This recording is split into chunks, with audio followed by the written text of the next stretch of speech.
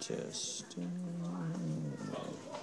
Somebody was so excited they flew out of their shoes.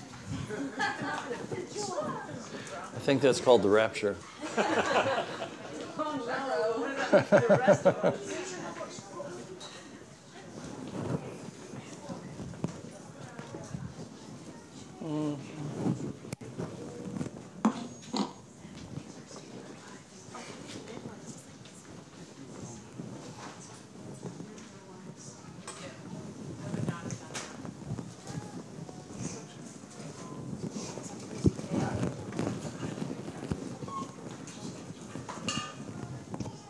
I'm on.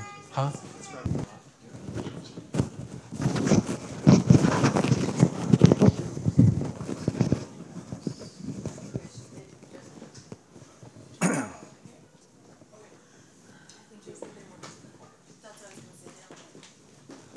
All right, let's jump right in to Sermon on the Mount, verse 5, third beatitude.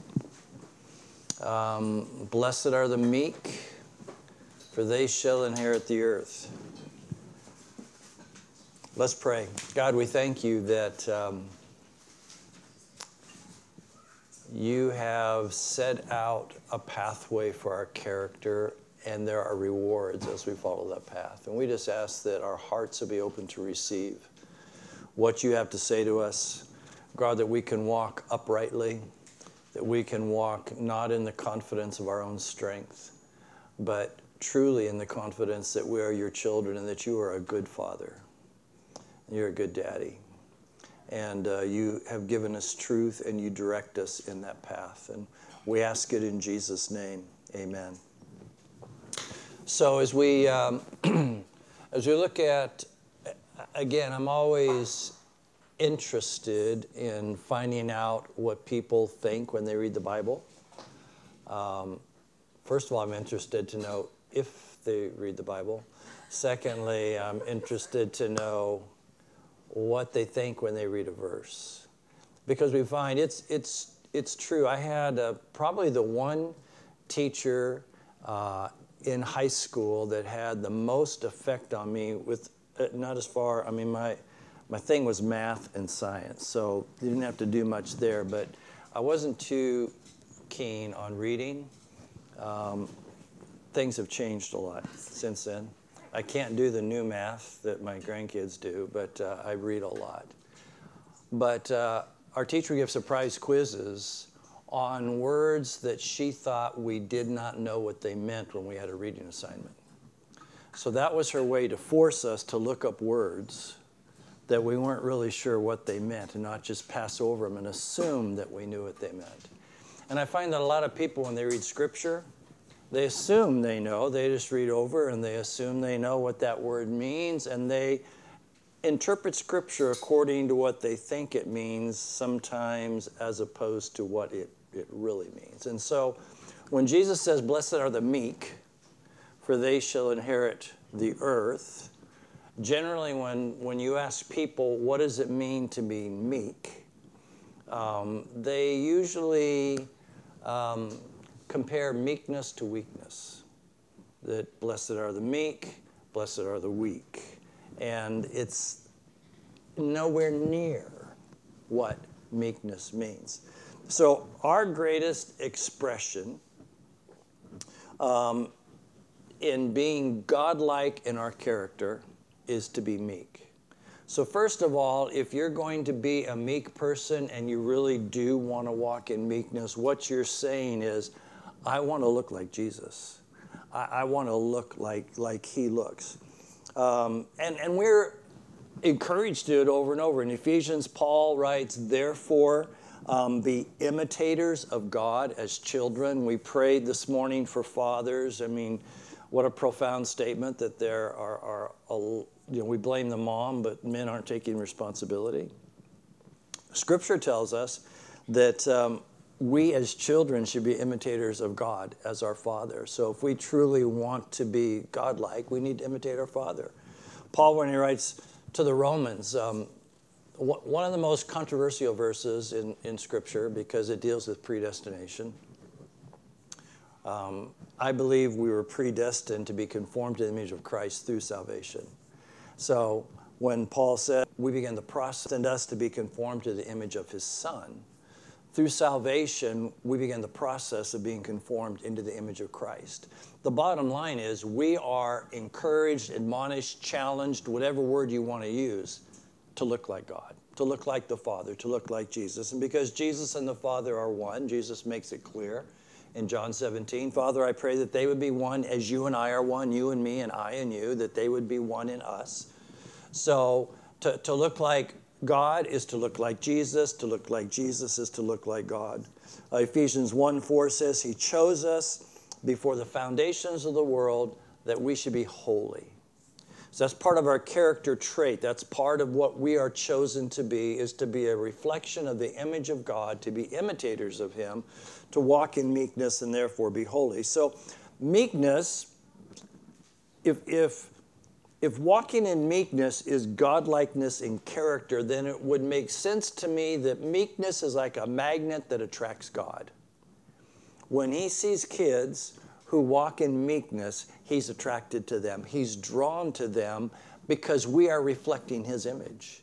So He's drawn to those who reflect who He is, who live their life compelled, drawn to look like God looks, to look like Jesus looks.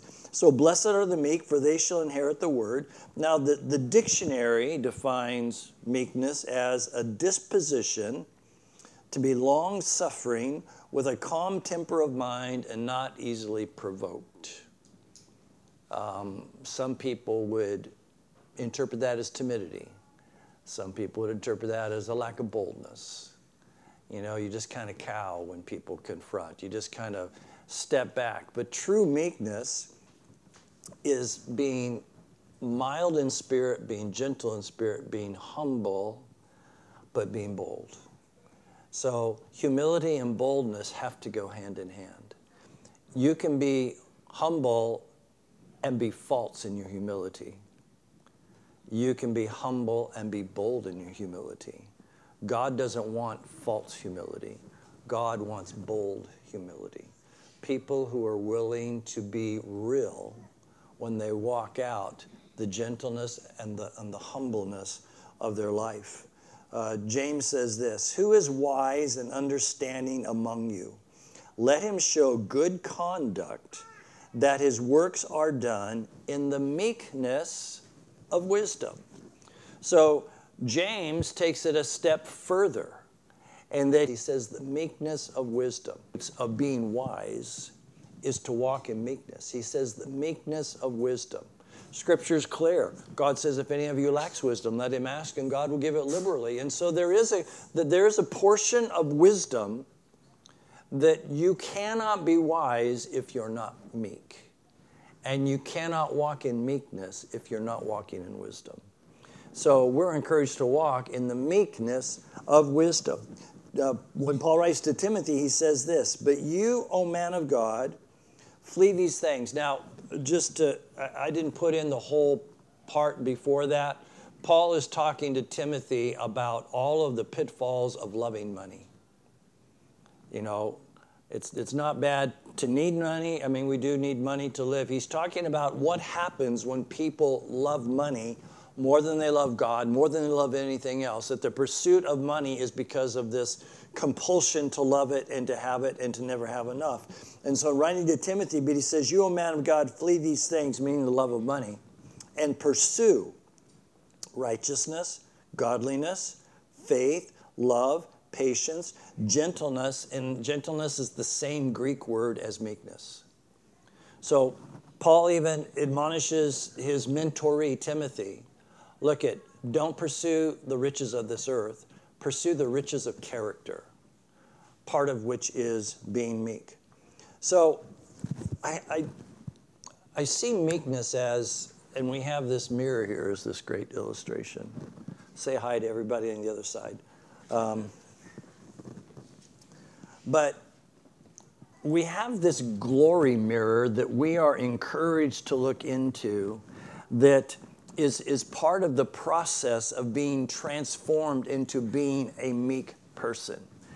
And so the revelation of the meekness of Jesus should produce a longing in our heart to want to look like him. And so Paul, when he writes to the Corinthians, he says this, but we all, with unveiled faces, so in other words, we're not hidden, our face is there, it's exposed. We all with unveiled faces, behold as in a mirror the glory of the Lord, and are being transformed into the same image from glory to glory, just as by the Spirit of the Lord. So I think A.W. Tozer in The Knowledge of the Holy, and if you've never read that book, I encourage you to read it. I call it the book that makes you feel like worm sweat. So about as low as you can get. It just really humbles you. But here's what Tozer says, and I think he best explains this verse in the chapter on why we must think rightly about God. He says, what comes into our mind when we think about God is the most important thing to us. We tend, by a secret law of the soul, to move toward our mental image of God. Always, the most revealing thing about the church is our idea of God. Were we able to extract from any man a complete answer to the question, what comes into your mind when you think about God, we might predict with certainty the spiritual future of that man. So Tozer is saying to gaze into this mirror, beholding as a mirror the glory of the Lord, is part of the process of us defining how we see God. Now, Jill, today having us pray for fatherhood, we have been taught psychologically that the way we perceive our Heavenly Father is based upon the relationship we've had with our earthly father. If our earthly father is mean and overbearing or absent, we have a tendency to look at God that way. I'm finishing a book right now on Martin Luther written by Eric Metaxas, and part of the in the 14th century, part of the issue with the Catholic Church, why they were so compelled to pray to Mary, was because they saw God as this forbearing, overbearing, judgmental, graceless being, that because of their sin, they would never have the right or would never feel worthy enough to even begin to talk to him. And because they saw Jesus as God incarnate, they felt like it was the same problem with Jesus. And they said, if we talk to Mary, she's one of us. She'll understand us more than God does. And unfortunately, there's a lot of people that see God through that lens. They think that God is some sort of forbearing, overbearing, absent, careless, whatever attribute. But Paul tells the church at Corinth, and Tozer rightly defines it, that our image of God can only be fully appreciated when we're gazing into God. To look into him, and Paul says as we look into him, as we gaze into him, as gazing into a mirror, what we behold of him is what we become. And that's why Tozer says, if a man could rightly define for us how he sees God, we could pretty much predict what his spiritual life would turn out to be. So those who see God as some sort of overbearing, unforgiving, mean man, their spiritual life is going to be always less than. They're always going to feel like God's mad at them, that God's disappointed in them, that God doesn't care about them. They could never fully wrap their mind around the emotions and feelings and affections of a father who loves them deeply regardless because of the price that his son paid. So the beholding and becoming principle with God is this: whatever we behold God to be is what we will become. So let me say that again. However you perceive God to be, however you perceive God to be in his relationship with you, is what you will become in your relationship with him. It fully affects how you respond to him and how you see him. So if in your sin and we're all in sin. If in our sin we feel like God is going to shame us, we're going to come to him with the same sin, and he's eventually going to disdain us, eventually not have any more patience for us, we're going to be the same way when it comes to sin in the lives of others. We are not going to have the compassion and love that God has for a sinner if we don't think God has compassion and love for us in the midst of our sin.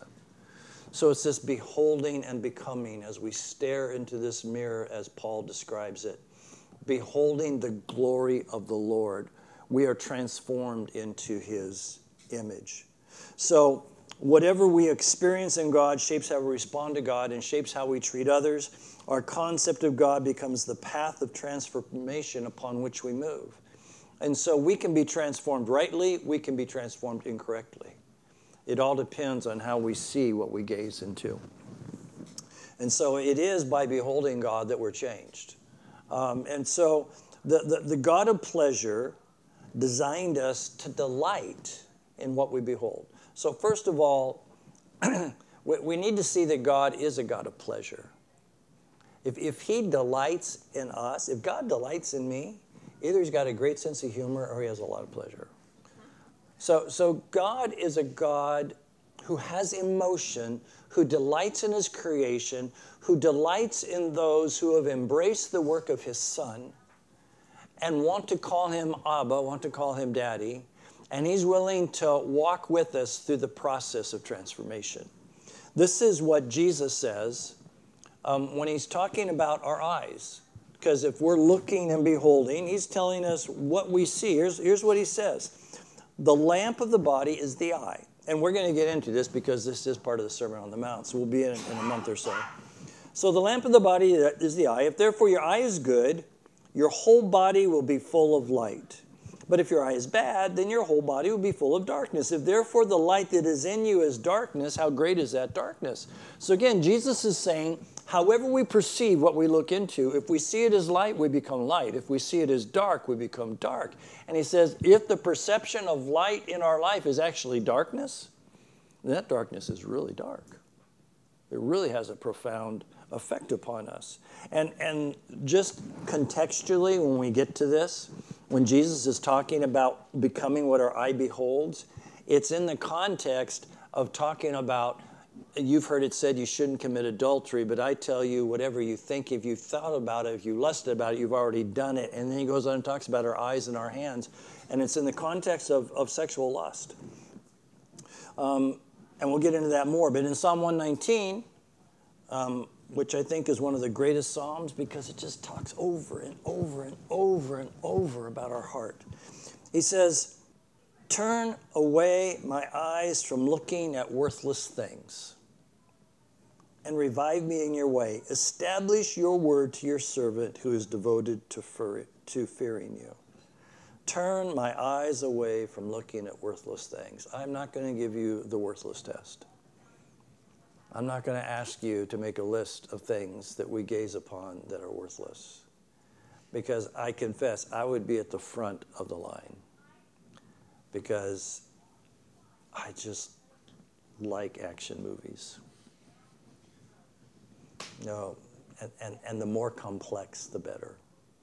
If I can outsmart them and figure out the end before everybody else does, I feel like I have arrived. That might fall in the context of looking at worthless things. And there are times I have conversations with God because I have certain compacts with God, certain covenants I've made that I have to do every day. And I don't have to do them because God's sitting there pointing his finger. I have to do them because I made a covenant with him. You know, one is my journal, my prayer time. Another is I read at least one chapter a day in a book that's not the Bible, in addition to the Bible. And there are days when I say, God, I have read so much today. I have spent time in prayer today. My brain just wants to watch somebody get shot.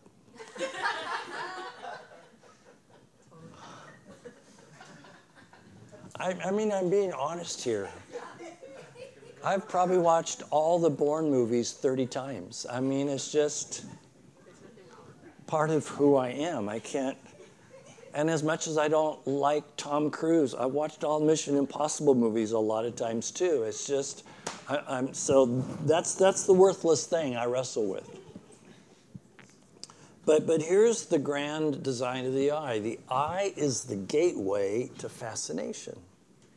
The eye is the gateway to beholding splendor and glory. The affections of our heart will follow the locked gaze of our eye. So, in other words, if I spent my entire life gazing only upon action movies, watching people get killed, there would come a time, seriously, where I would feel that the answer to a problem is to kill somebody. If my, and I said this week, and not in a confession of sin, but in a confession of a human understanding, that when Mario Cuomo and those surrounding him were clapping and cheering, and that says, if your baby's born tomorrow, you can murder him or her today. And they were cheering that.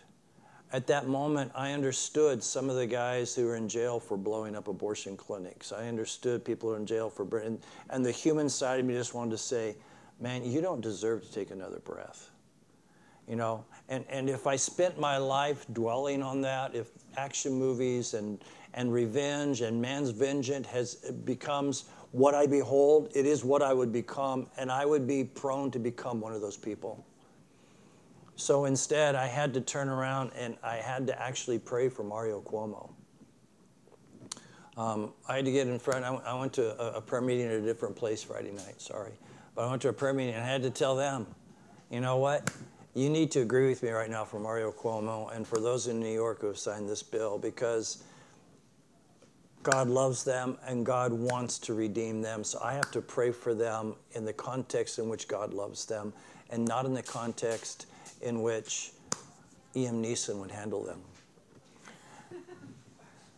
So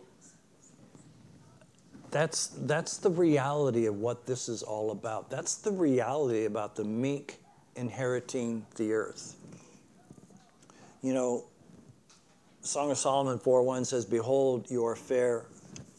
You have dove's eyes behind your veil.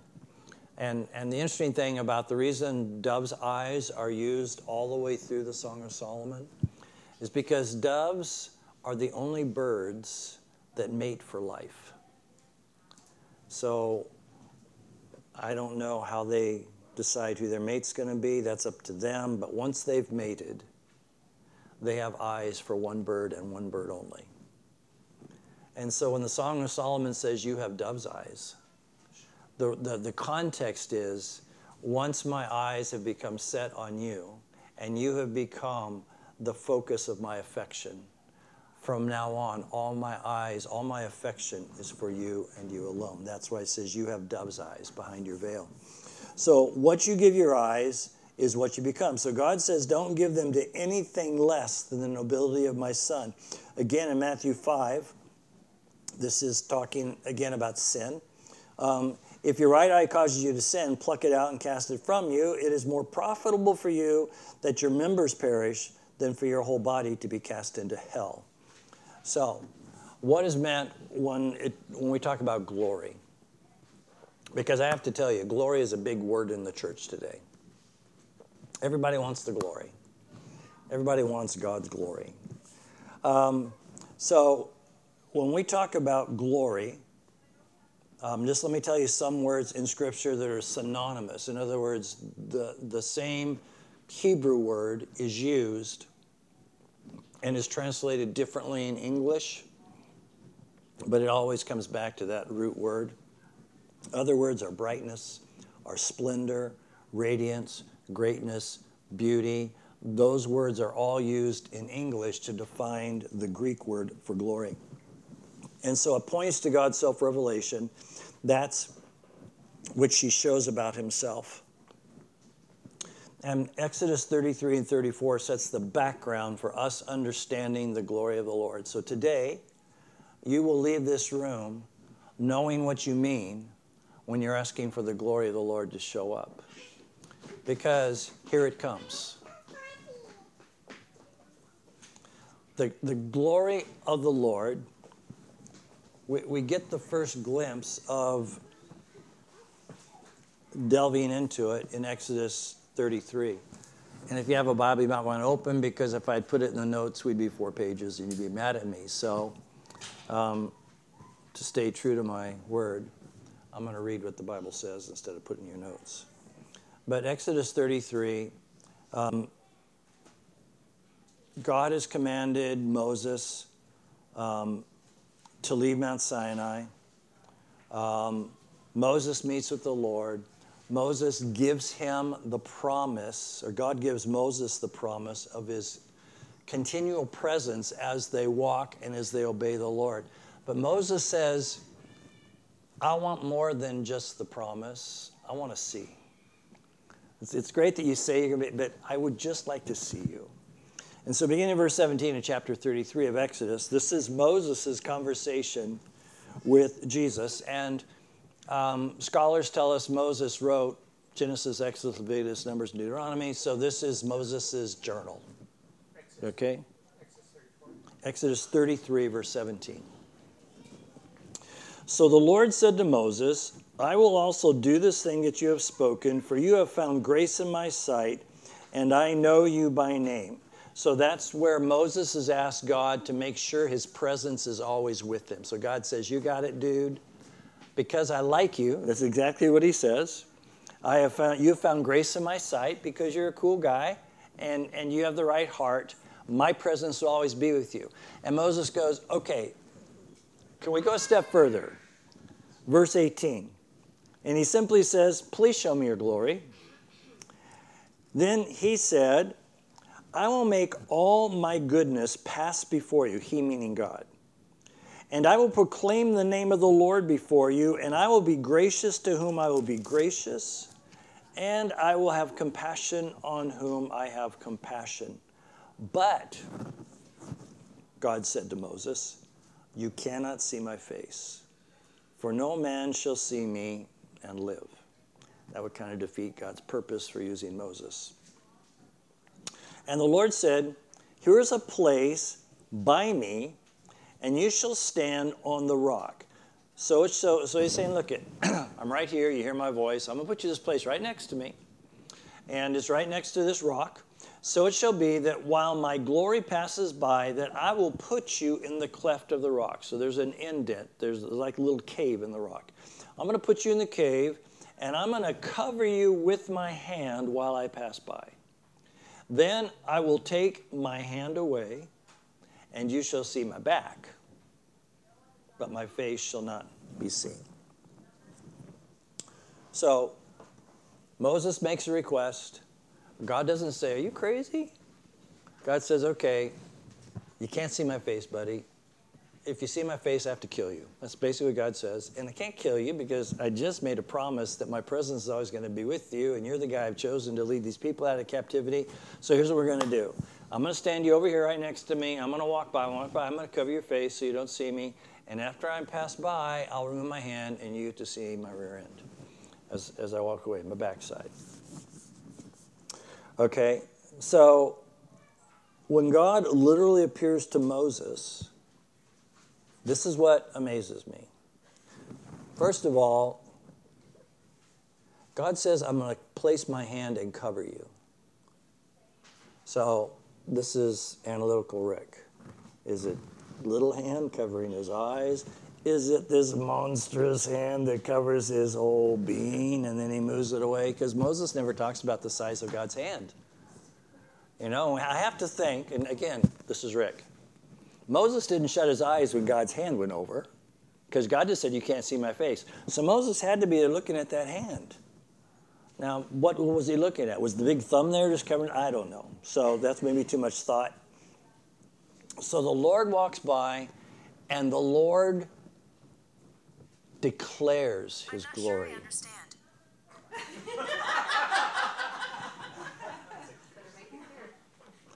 That's good because I don't either.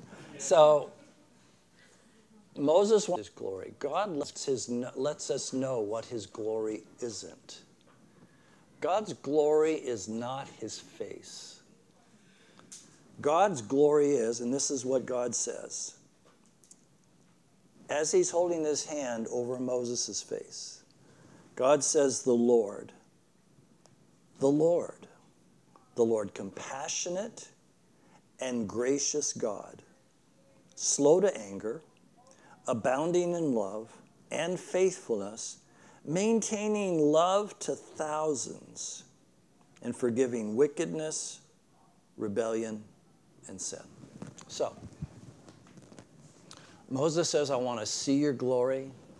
God basically said this: you will see my glory when you are compassionate, when you are gracious as I am gracious, when you are slow to anger, when you abound in love and faithfulness and love for thousands. And believe me, Moses is going to have to love thousands. When you forgive wickedness, rebellious, and sin. So, did God answer Moses' request? Because he said he would. He said, I'm going to walk by, you can see my backside, you can't see my face, but you'll get to see me. But God was clear that his appearance was not his glory. His character, his emotions were his glory. So, you see, there are those who think God is this stoic, overbearing Wizard of Oz behind the curtain, pulling all the levers of life.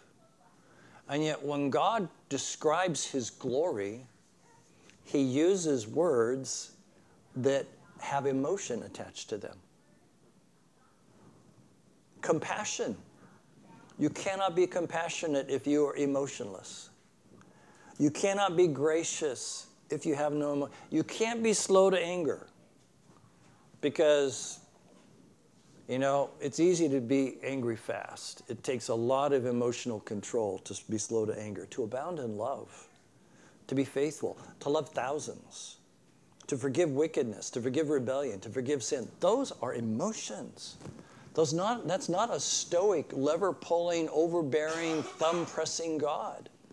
That is a loving, meek creator of the universe who wants us to be fascinated by his character, because that's what he wants us to become. He wants us to be transformed by his image is not his face. His image is his compassion, his graciousness, his being slow to anger, which, by the way, he doesn't say don't get mad.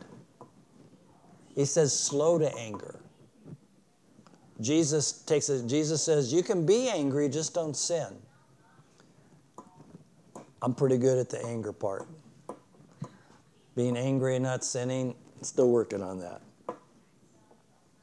So that's what Paul's talking about when he talks about us beholding the glory of the Lord. It focuses on the attributes or the emotions of God.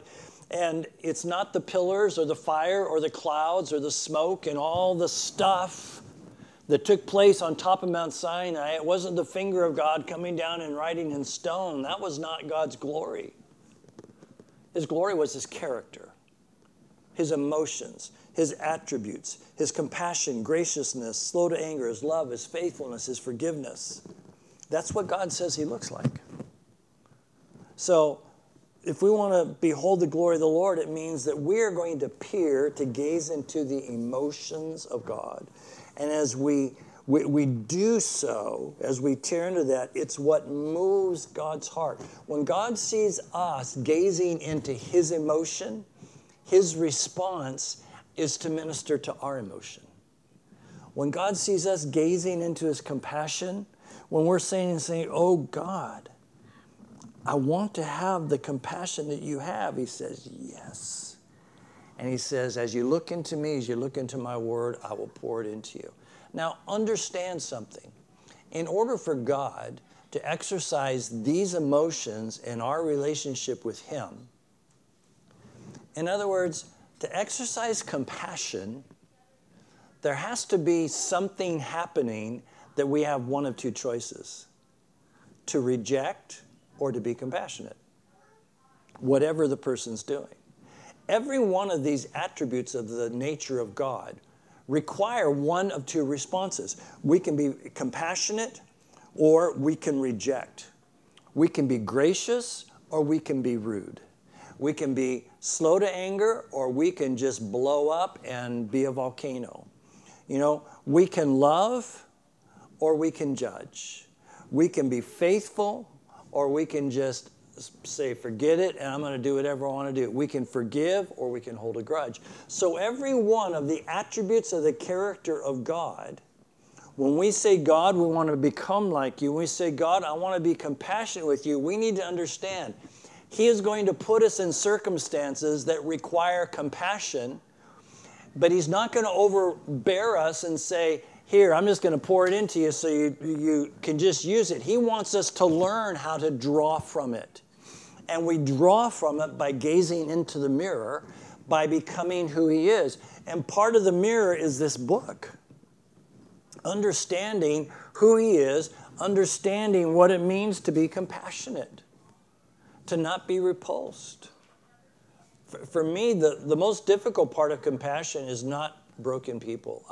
It's broken people who do repulsive things. I don't handle repulsive things very well. You know? When my kids threw up, it's kind of my wife's job. You know, it just wasn't. I have a nephew. His name is Josh, and when he was a little kid, he was in our preschool.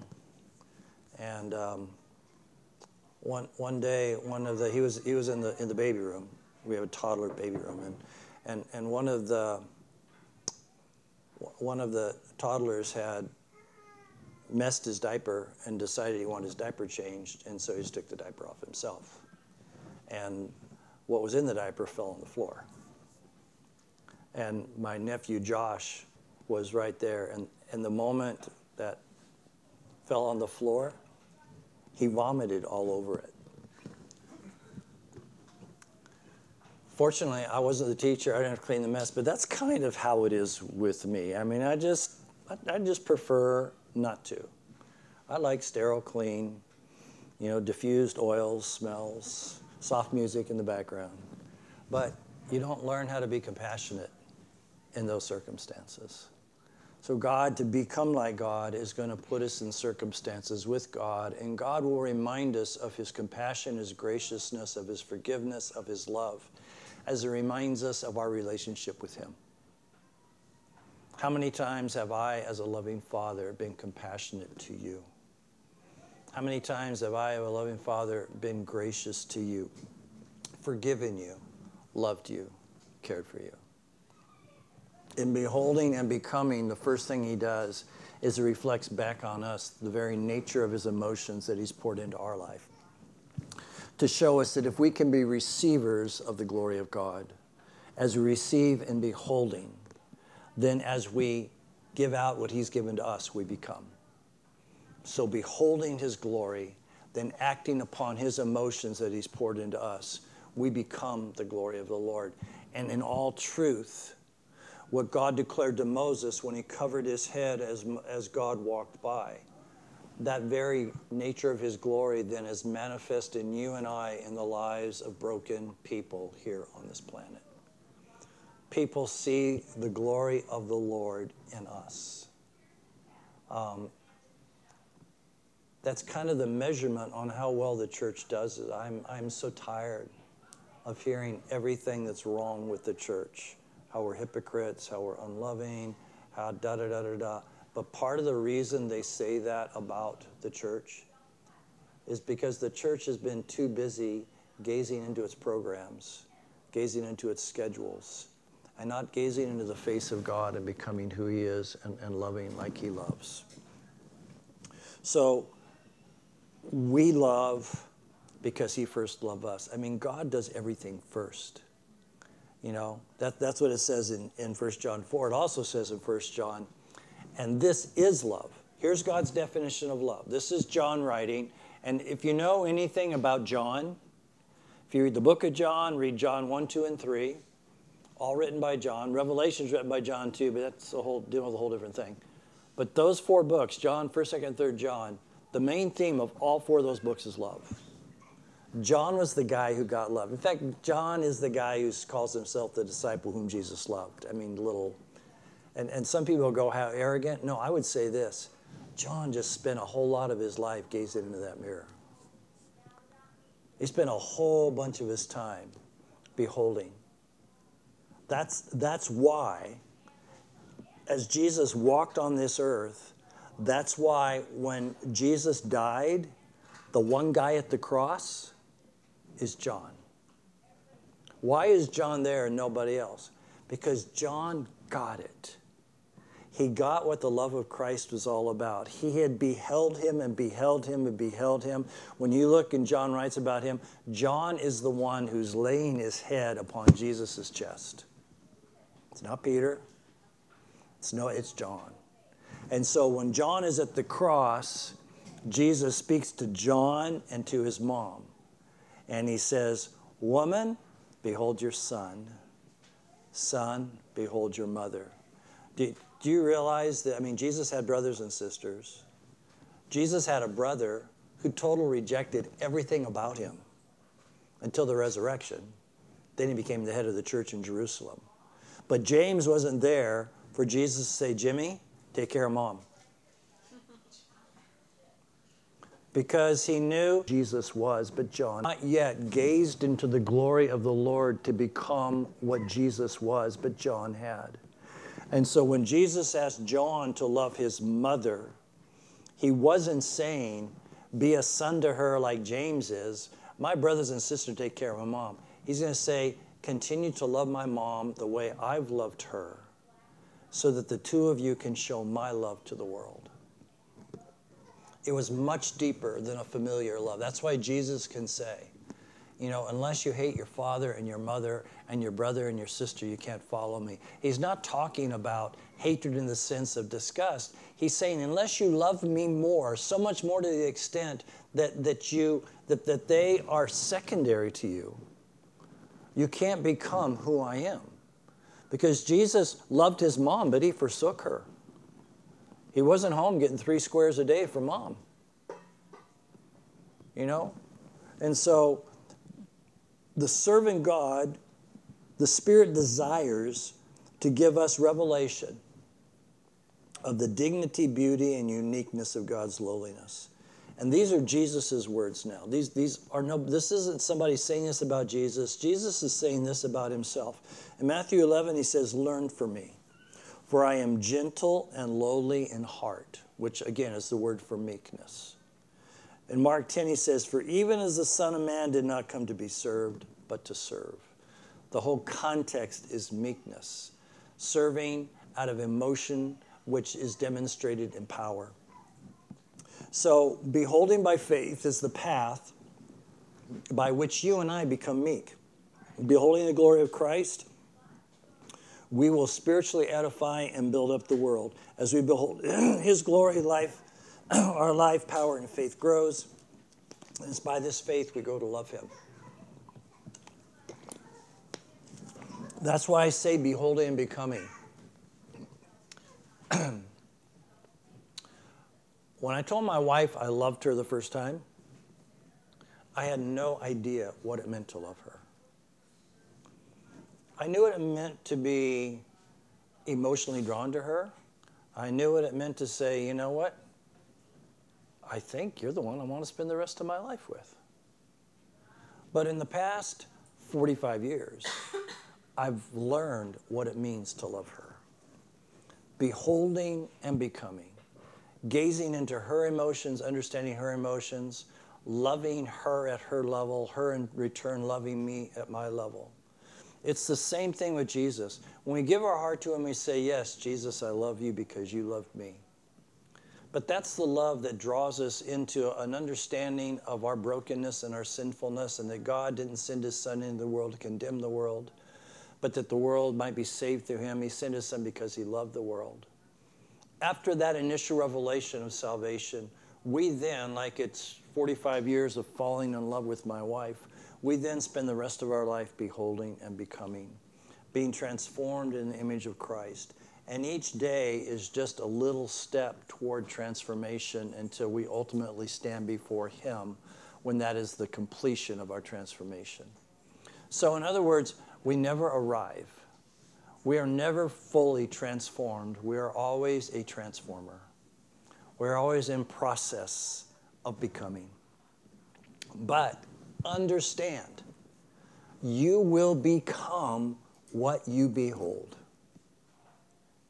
So the more we behold Jesus, the more we become like him.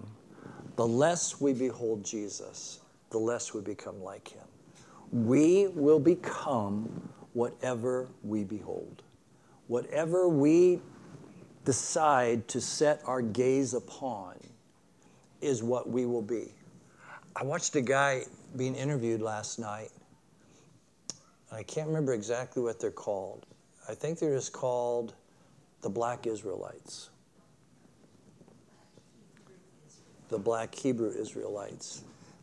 And there's different sects of that. But the pure one, the less violent, vile one, they actually believe they are the descendants of Abraham. And they actually believe Israel belongs to them. And that they are going to go back. Prophecy says they will go back and inherit the land.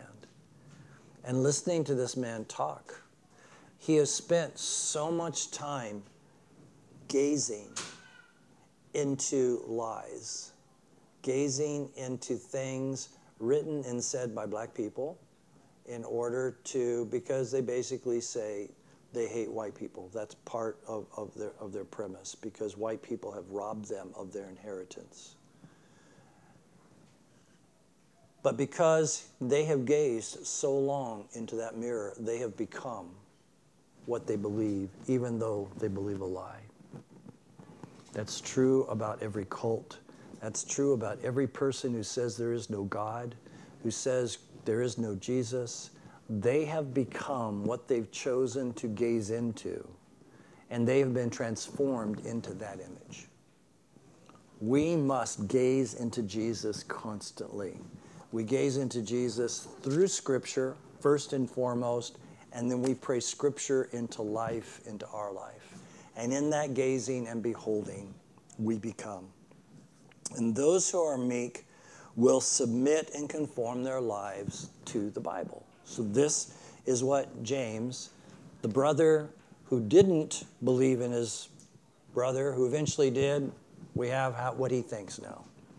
He says, therefore lay aside all filthiness and overflow of wickedness, and receive with meekness the implanted word, which is able to save your souls. Be doers of the word, not hearers only, deceiving yourselves. For if anyone is a hearer of the word and not a doer, he's like a man observing his natural face where? In a mirror. For he observes himself, goes away, and immediately forgets what kind of man he was. But he who looks into the perfect law of liberty and continues in it, in other words, he who gazes into the mirror of the Word of God and continues to gaze into the Word of God and is not a forgetful hearer, but a doer of the Word, this one will be blessed in what he does. So God's Word is a purifier into meekness. The more we spend time in the Word of God, the more meek we become, the more we are transformed into His image, and as in that transforming, we are conformed to His image. And so it is the sum of 2 Corinthians 3:18 that Tozer described for us. What we think about God is what we become. And what James says about being doers of the word, looking into it, because it's like a mirror. As we gaze into it, we will become what we behold. So the Bible shows how God shapes us into the likeness of Christ. And that's how He measures our character. And again, I go back to Romans 8, verse 29. Everybody knows Romans 8:28 by heart. You should know what verse 29 says too. It says, for whom He foreknew, He also predestined to be conformed to the image of His Son, that He might be the firstborn among many brethren. This is what Jeremiah prophesied over Israel. I will not make mention of Him, nor speak of Him any more in His name. But His word was in my heart like a burning fire shut up in my bones. I was weary holding it back, and I could not. So Jeremiah was saying, no matter how hard I tried not to prophesy, Because if you study the life of Jeremiah, the poor guy, I mean, every time he opened his mouth and prophesied, he just got beat up.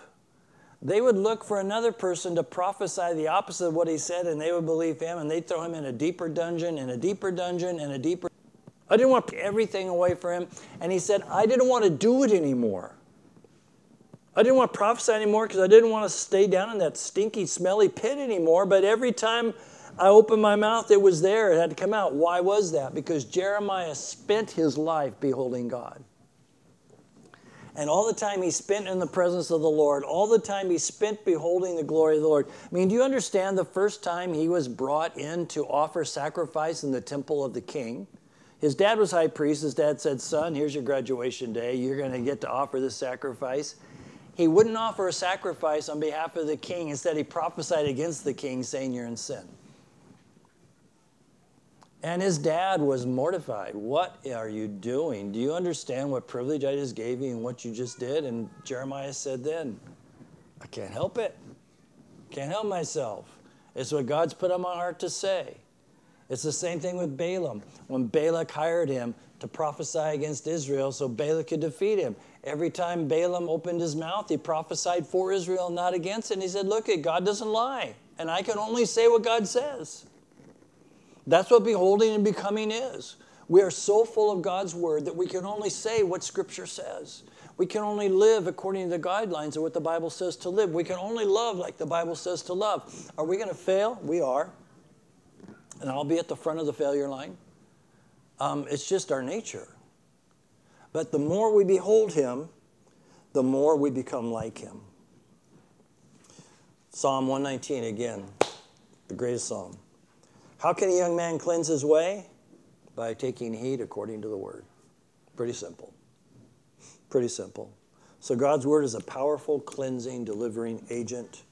We need to diligently study the Bible. We will lead. This will lead us to meditate frequently on his glory. I'm just telling you, and I don't say this because that's what I'm supposed to say. I'm just telling from experience. I know the transformation in my life as a follower of Jesus. The day I decided to make this the first thing I eat in the morning. I confess, I get a cup of coffee first. But this is what I eat. This is what I write about in my book. It's the first thing I do every day. I get out of bed, I make the coffee, and I meditate on the Word of God. And I still fail. I still make bad choices. I still say stupid things. I still get angry when I shouldn't. You know, I lose my salvation every time I get on the 210. But that's part of the transformation process. There will come a day when I'll say, certainly, my friend, cut me off. Lord bless you. I have not arrived there yet, but I am beholding and becoming.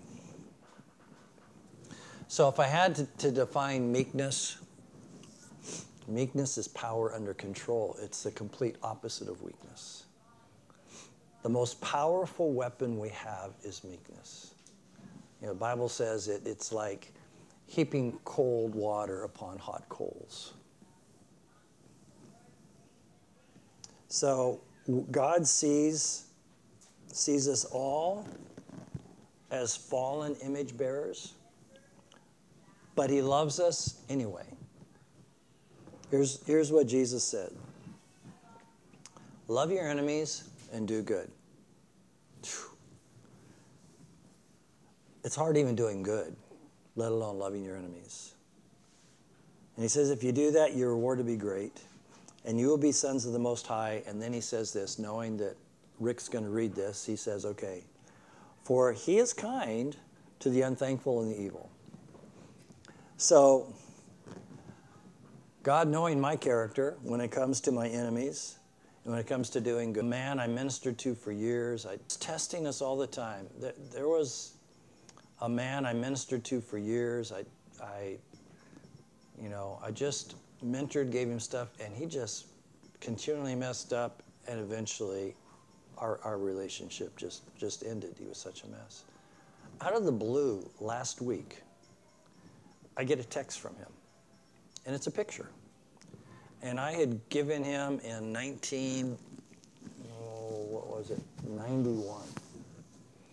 I'd given him a copy of The Knowledge of the Holy, and I had written in this front cover everything he should do to live out, to walk in holiness, and to see God's provision in his life, which he didn't do. That morning, for whatever reason, he sent me a picture of what I wrote to him with the title of the book next to it. And I really had to wrestle with, I do not want to respond to this. I don't like this person. You know? And now that he's trying to use my own words to make me like him, you know, is even more disgusting. But I had to respond. And I had to say, thanks. And it's still true today. And I didn't say, and I love you. But we're always going to be confronted with the evilness of our heart. God is always going to show us, just to keep us humble, just to keep us meek, where we're falling short. And he knew that loving our enemies and doing good was going to be the tough thing for all of us. You know, I confess, praying for some of our leaders in Washington, D.C. is a very hard thing for me. I mean, praying godly prayers. I could think of prayers I would like to pray. But loving them, praying God's, mercy upon them and for the revelation of Jesus in their heart and life is hard sometimes. Especially when they stand and say, I pray for our president every day. I'm not going to say what I think. But those are the things I wrestle with. That's my weakness that has not yet become meekness. So here's the conclusion. And if you've noticed in the Beatitudes, every Beatitude has an inheritance. If we do what the Beatitude says, there's an inheritance. The inheritance for being meek is we inherit the earth. Now, when Jesus said this, he was quoting something Israel already knew. That wasn't a new statement for them because Zephaniah had already prophesied it. Zephaniah 2:3 says, seek the Lord, all you meek of the earth, who have upheld his justice, seek righteousness, seek humility, and it may be that you'll be hidden in the day of the Lord's anger. But then it says in Psalm 37:11, says, the meek shall inherit the earth and shall delight themselves in an abundance of peace. And Psalm 37 goes on to foretell the destruction of evildoers that you can compare to Revelation 21. But the purpose of inheriting the earth is so that those who love God will live in peace. And there will come a day, new heaven and new earth, that we will live in peace, that we will rule and reign. And so part of our transformation process is preparing us to assume our position when we inherit the earth. If we're going to be rulers and we're going to be like Jesus, he wants us to study the book and to live the life before we assume the position. And so that's the process we're in right now. So the greatest expression of meekness is to live in love, period. Paul says to Corinthians, now abide faith, hope, and love. These three, the greatest of these, bears all love. 1 Corinthians verses 7 and 8, he said, love bears all things, believes all things, hopes all things, endures all things, love never fails. To have a servant spirit is to use my natural strengths. We lay down our personal rights and we serve people. We have no regard for receiving the award from people because we're the meek of the earth. So our goal is not to be somebody's best friend. Our goal is not to have an honors dinner in our name. Our goal is to be nameless, faceless, to be somebody telling everybody, to tell everybody about somebody who can change anybody. That's our call, that's our goal, that's what it means to become meek. So, go and be meek. Jesus, we thank you that you were meek, even unto the cross. We thank you that you and the Father were one, that you were conformed into his image not because the Holy Spirit impregnated Mary. You were conformed into his image because the time that the Son of Man spent with God, the time you spent in quiet, the time even that night, the first time that we have record of you praying all night. It says he went away and he prayed all night. The next morning you chose your 12 disciples. That entire night of becoming and beholding, of having your emotions and the foresight of the Father, and then to pick the guys you picked, who in all likelihood, if there was a vote taken on who should be your disciples, none of the 12 would have made the list. But you being with the Father all night, you knew who to choose. And so God, we just thank you that we can have that relationship, to be transformed into your image by beholding you and being meek and displaying your glory. And go with us, and we ask it in Jesus' name. Amen. Amen.